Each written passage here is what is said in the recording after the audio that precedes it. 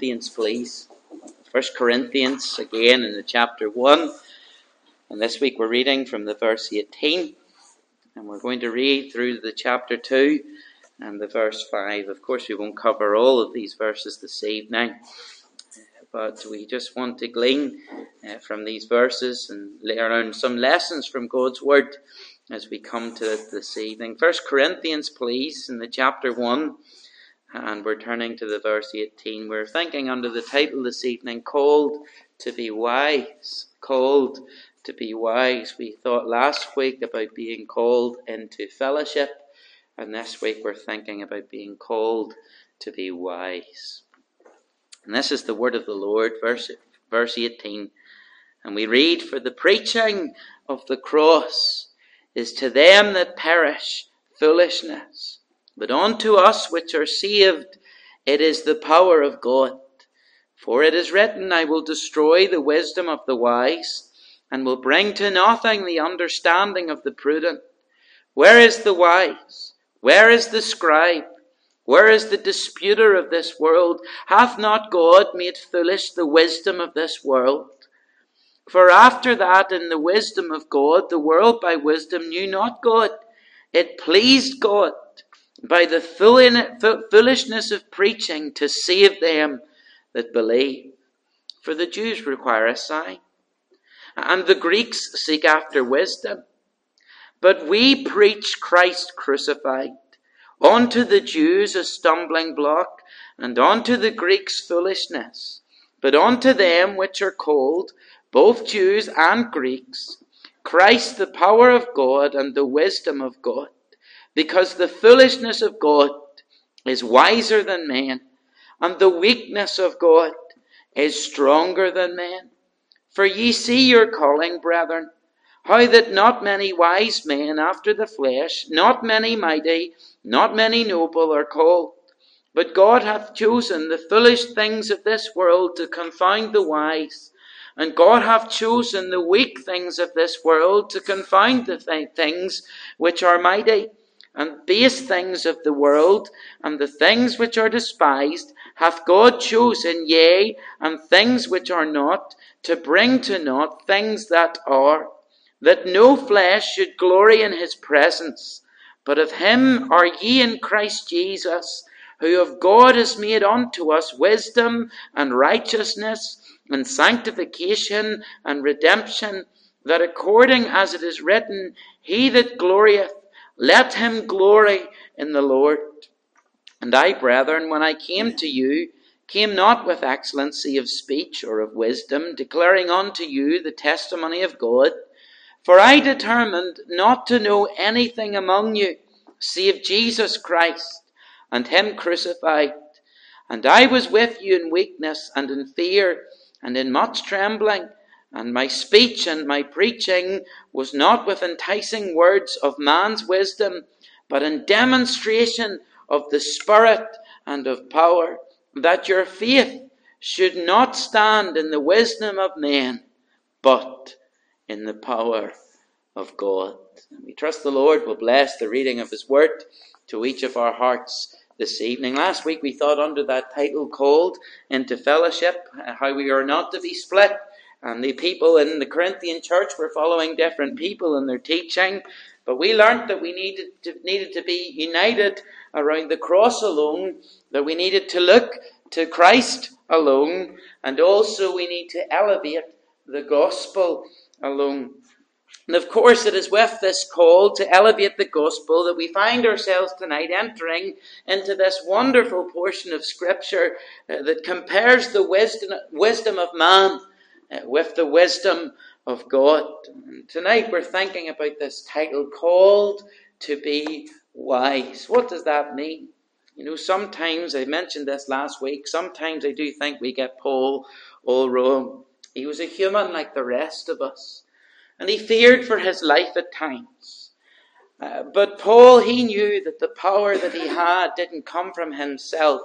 The power in his preaching came from God. And he was clear on the gospel message. And that was because he was willing to humble himself before his God. If Paul had added his own thoughts to the message that he preached, It would have caused the gospel message to lose its power and to lose its effectiveness. And with all this in mind, I want to point out three things that Paul teaches us quite clearly in these verses this evening. And the first thing he teaches us about is what I'm calling the foolishness of God. The foolishness of God. Now, this is important. Look at verse 25. Paul, in a cynical tone, I feel, is saying this gospel message of the cross to the sinner is, verse 25, the foolishness of God. But he says the foolishness of God is wiser than men, and the weakness of God is stronger than men. Here are two things that in the city of Corinth they cherished. Paul says the foolishness of God is wiser than men. In the city of Corinth, they cherished wisdom, human wisdom. They would have had great orators, would have stood on platforms like we have here. And they would have stood and given their ideas and their philosophies and all the different ways that they felt life should have been lived. And they were interested in these intellects, and they would have gathered round these intellects and tried to listen to them. They were very interested in what the world sees as wise men. Wisdom, that's something they focused on. And then Paul goes on, he says, well, the foolishness of God is wiser than those men. And he goes on and he says in verse 25, the weakness of God is stronger than men. Now, Paul isn't saying that God is weak, and Paul isn't saying that God is foolish. He is saying to the Corinthian people, he's saying your smartest intellects and your strongest athletes come nowhere near the might of God. They come nowhere near the wisdom of God. Imagine standing in Corinth and saying this, two things that the people of that city cherished: wisdom and athletes and strength. And Paul says, my God is far better than your best athletes, stronger. My God is far wiser than your wisest men. In fact, God's foolishness is wiser than the wisest man in Corinth. And the church in Corinth, you see, they were allowing this worldly wisdom and this worldly thinking to come through the church door. And this worldly wisdom, it was destroying things. It was destroying the church in Corinth. And those who were saying, as we thought about last week, I am of Paul, I am of Apollos, I am of Peter, Cephas, I am of Christ. It was bringing that division among them. But we'll see tonight that it was more sinister and more devastating than that, because it actually opposes what they were doing, opposes the doctrines and the fundamentals of the gospel of God's grace that's found in Christ. Paul was telling them the true wisdom is the wisdom of God. It's based on the gospel of Jesus Christ, revealed from heaven, and that the gospel is the only thing that leads to wisdom, and the gospel is the only thing that leads us to finding strength in this life. Strength in God, it's the only thing. And Paul's focus in his wisdom turns to the cross of Christ. And Paul begins this little section and he says in verse 18, for the preaching of the cross is to them that perish foolishness. Foolishness. The preaching of this gospel, it's foolishness. The Greek word that's actually used for this word foolishness is a word that you and I know quite well. It's moral. Moral. And to human intellect, the message of the gospel, it was stupid. It was moronic. It was pointless. The idea and the thought to the Corinthians that God, the one true and eternal God, became a Jewish man and lived in Israel and was rejected by his people, was crucified by the Romans, rose from the dead, and is the world's only Saviour, that was unreasonable to them. And that's what the early Christians were preaching throughout the Roman world. How can you convince somebody of that? You see, the message of the gospel is the complete opposite of worldly wisdom. You know, as the people campaign around our world for world peace and peace in their own hearts today, they would never come to the conclusion that someone had to die to bring peace to the hearts of men. They would never come to the conclusion that God had to come to this earth and die. And what Paul is doing here in verse 18 is he is saying quite simply, there's only two camps that people can be found in. And this is basic, you know it. Camp one are those people who are perishing. Look at the verse. For the preaching of the cross is to them that perish foolishness. And then there's the second camp, the complete opposite, those people who are saved, because he goes on, but unto us which are saved, the preaching of the gospel and the preaching of the cross, it is the power of God.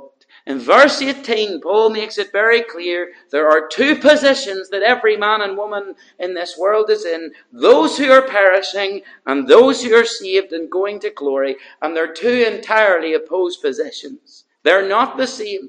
They cannot be merged. They are black and white, fundamental absolutes that are not the same and can never, ever be confused. Look quickly at verse 20. He asks these rhetorical questions. The first two are talking about the Israelites. Where is the wise man? Isaiah 19 verse 12, he's mocking the Egyptians because they thought their wisdom was great.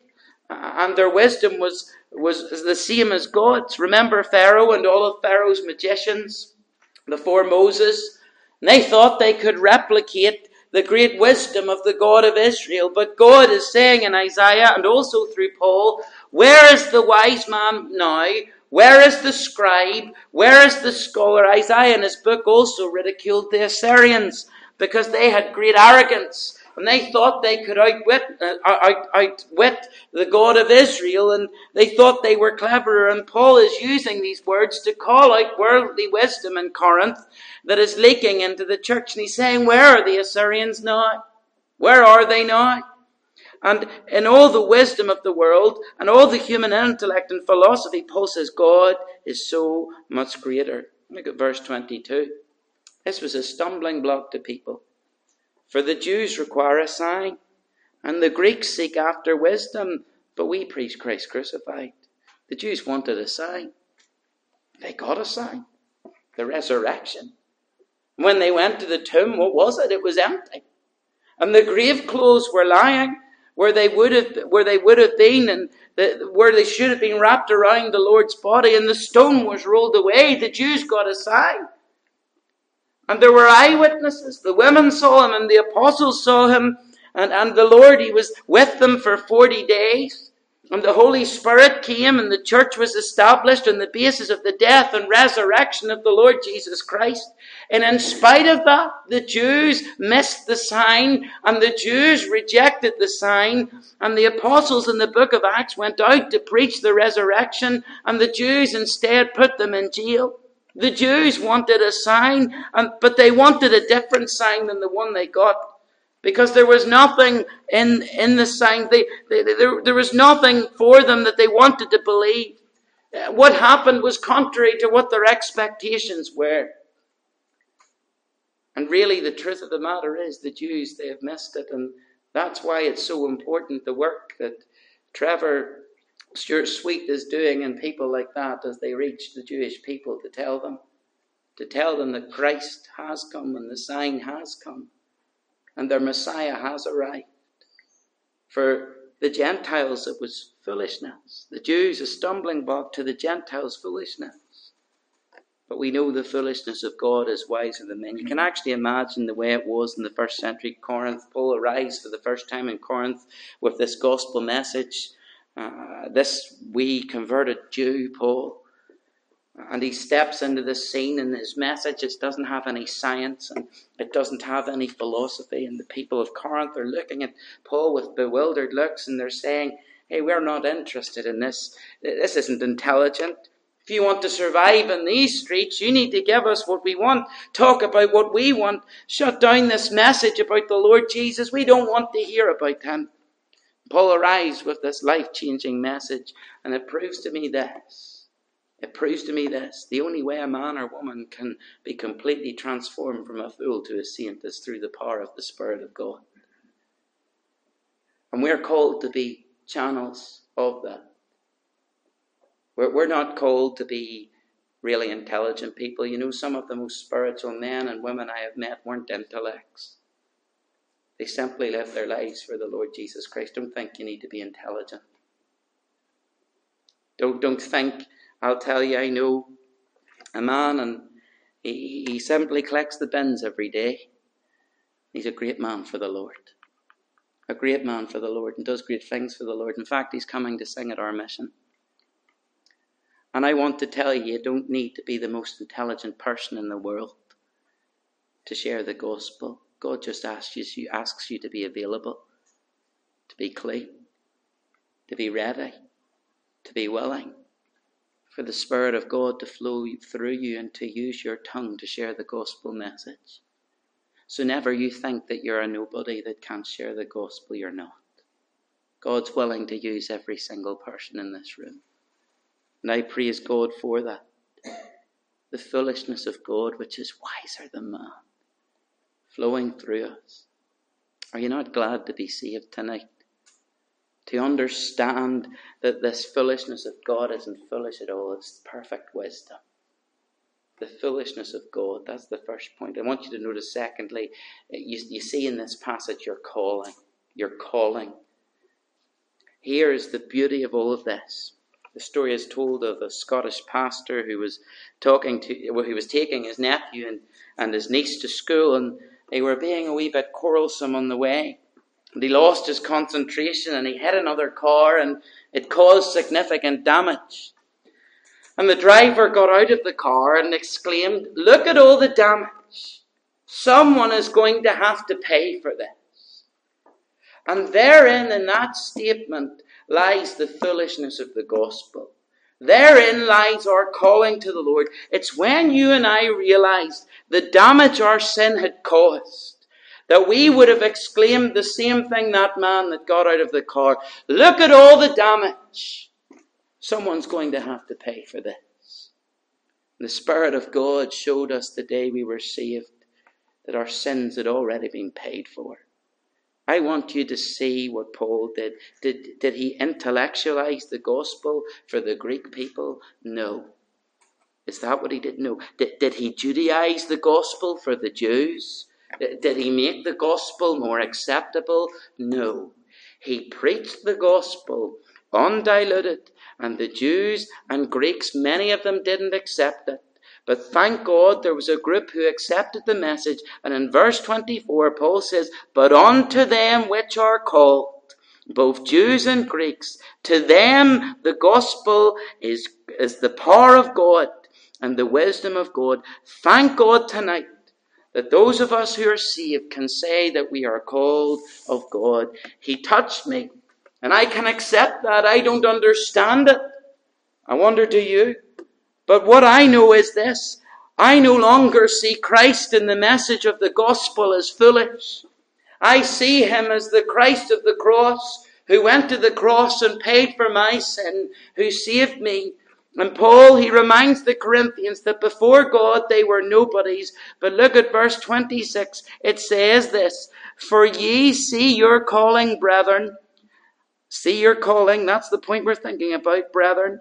"How that not many wise men after the flesh, not many mighty, not many noble are called, but God hath chosen the foolish things of the world to confound the wise, and God hath chosen the weak things of the world to confound the things which are mighty, and base things of the world, and things which are despised hath God chosen, yea, the things which are not, to bring to naught things that are." Not many, he says 3 times. Not many, not many, not many. Here's the problem. The people who were proclaiming the gospel, they were unremarkable. The majority of believers proclaiming the gospel, they were unimpressive. And here's the thing, dear believer, tonight, whether you like it or not, before God, we are nobodies. When you first experience God's grace, you don't feel superior, do you? When you're saved at first, I don't know if you felt superior, but you're humble. You're a fool, and then the gospel makes you come alive. This is what Paul was reminding the Corinthians of. We are nothing without the Lord. What does Paul say? We're the base things of this world which are despised. And God has chosen nobodies to shame the wise. That's our calling. Your salvation leaves you no room for boasting.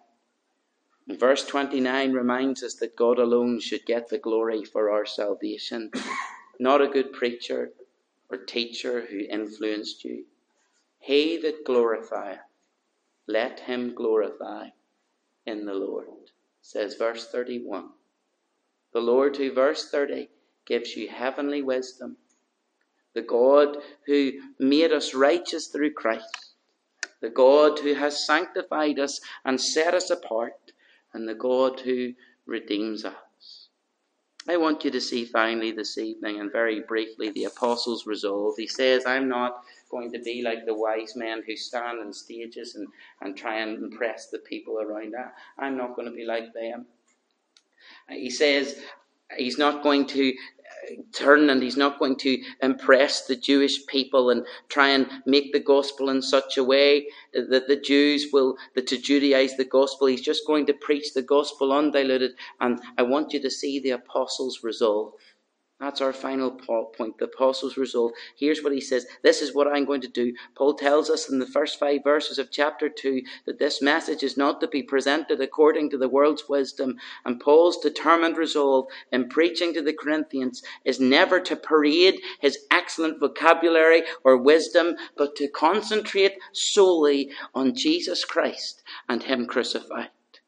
That's what he says in these verses. Verse 2, for I determined not to know anything among you save Jesus Christ and him crucified. So Paul says, my focus forever will be on the preaching of the cross. And he says, I will leave the rest to the Lord. Did you know that's all you're called to do? You're called to be faithful. And leave the fruit up to the Lord. There's a story told of a church who had an inscription on the outside wall. That inscription read, we preach Christ crucified. As the years rolled on, ivy began to grow up the walls of this church, and they began to grow over the words.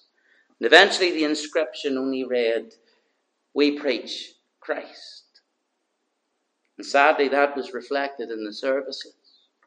The full gospel was no longer preached. It was watered down. It was made a more palatable message. The ivy continued to grow, and the inscription eventually read, we preach. That's all could be read. We preach. No power. No one saved. And then it eventually read, way. No longer about Christ, but about us. And how we look to those around us and look at what we're doing. My prayer is that would never be able to be said of Grange. I hope that the full statement for us will always be, we preach Christ crucified. Because I want to tell you, if you want to be wise, if you want to be wise in God's eyes, we must be people who are willing to be always preaching the gospel of Christ, sharing the gospel of Christ. And I'll tell you, that's where the power is, not in us, but in the gospel. Our responsibility is to make sure that we're always those channels that the Lord can use, and leave the rest to the Spirit of God. Channels only. Blessed Master, yet with all thy wondrous power flowing through us, thou canst use us every day and every hour. Let's pray together.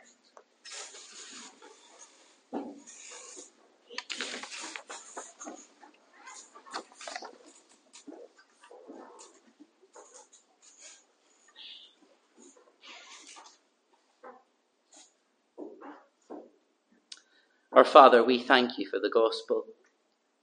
We thank you, Father, that it is the power of God unto salvation.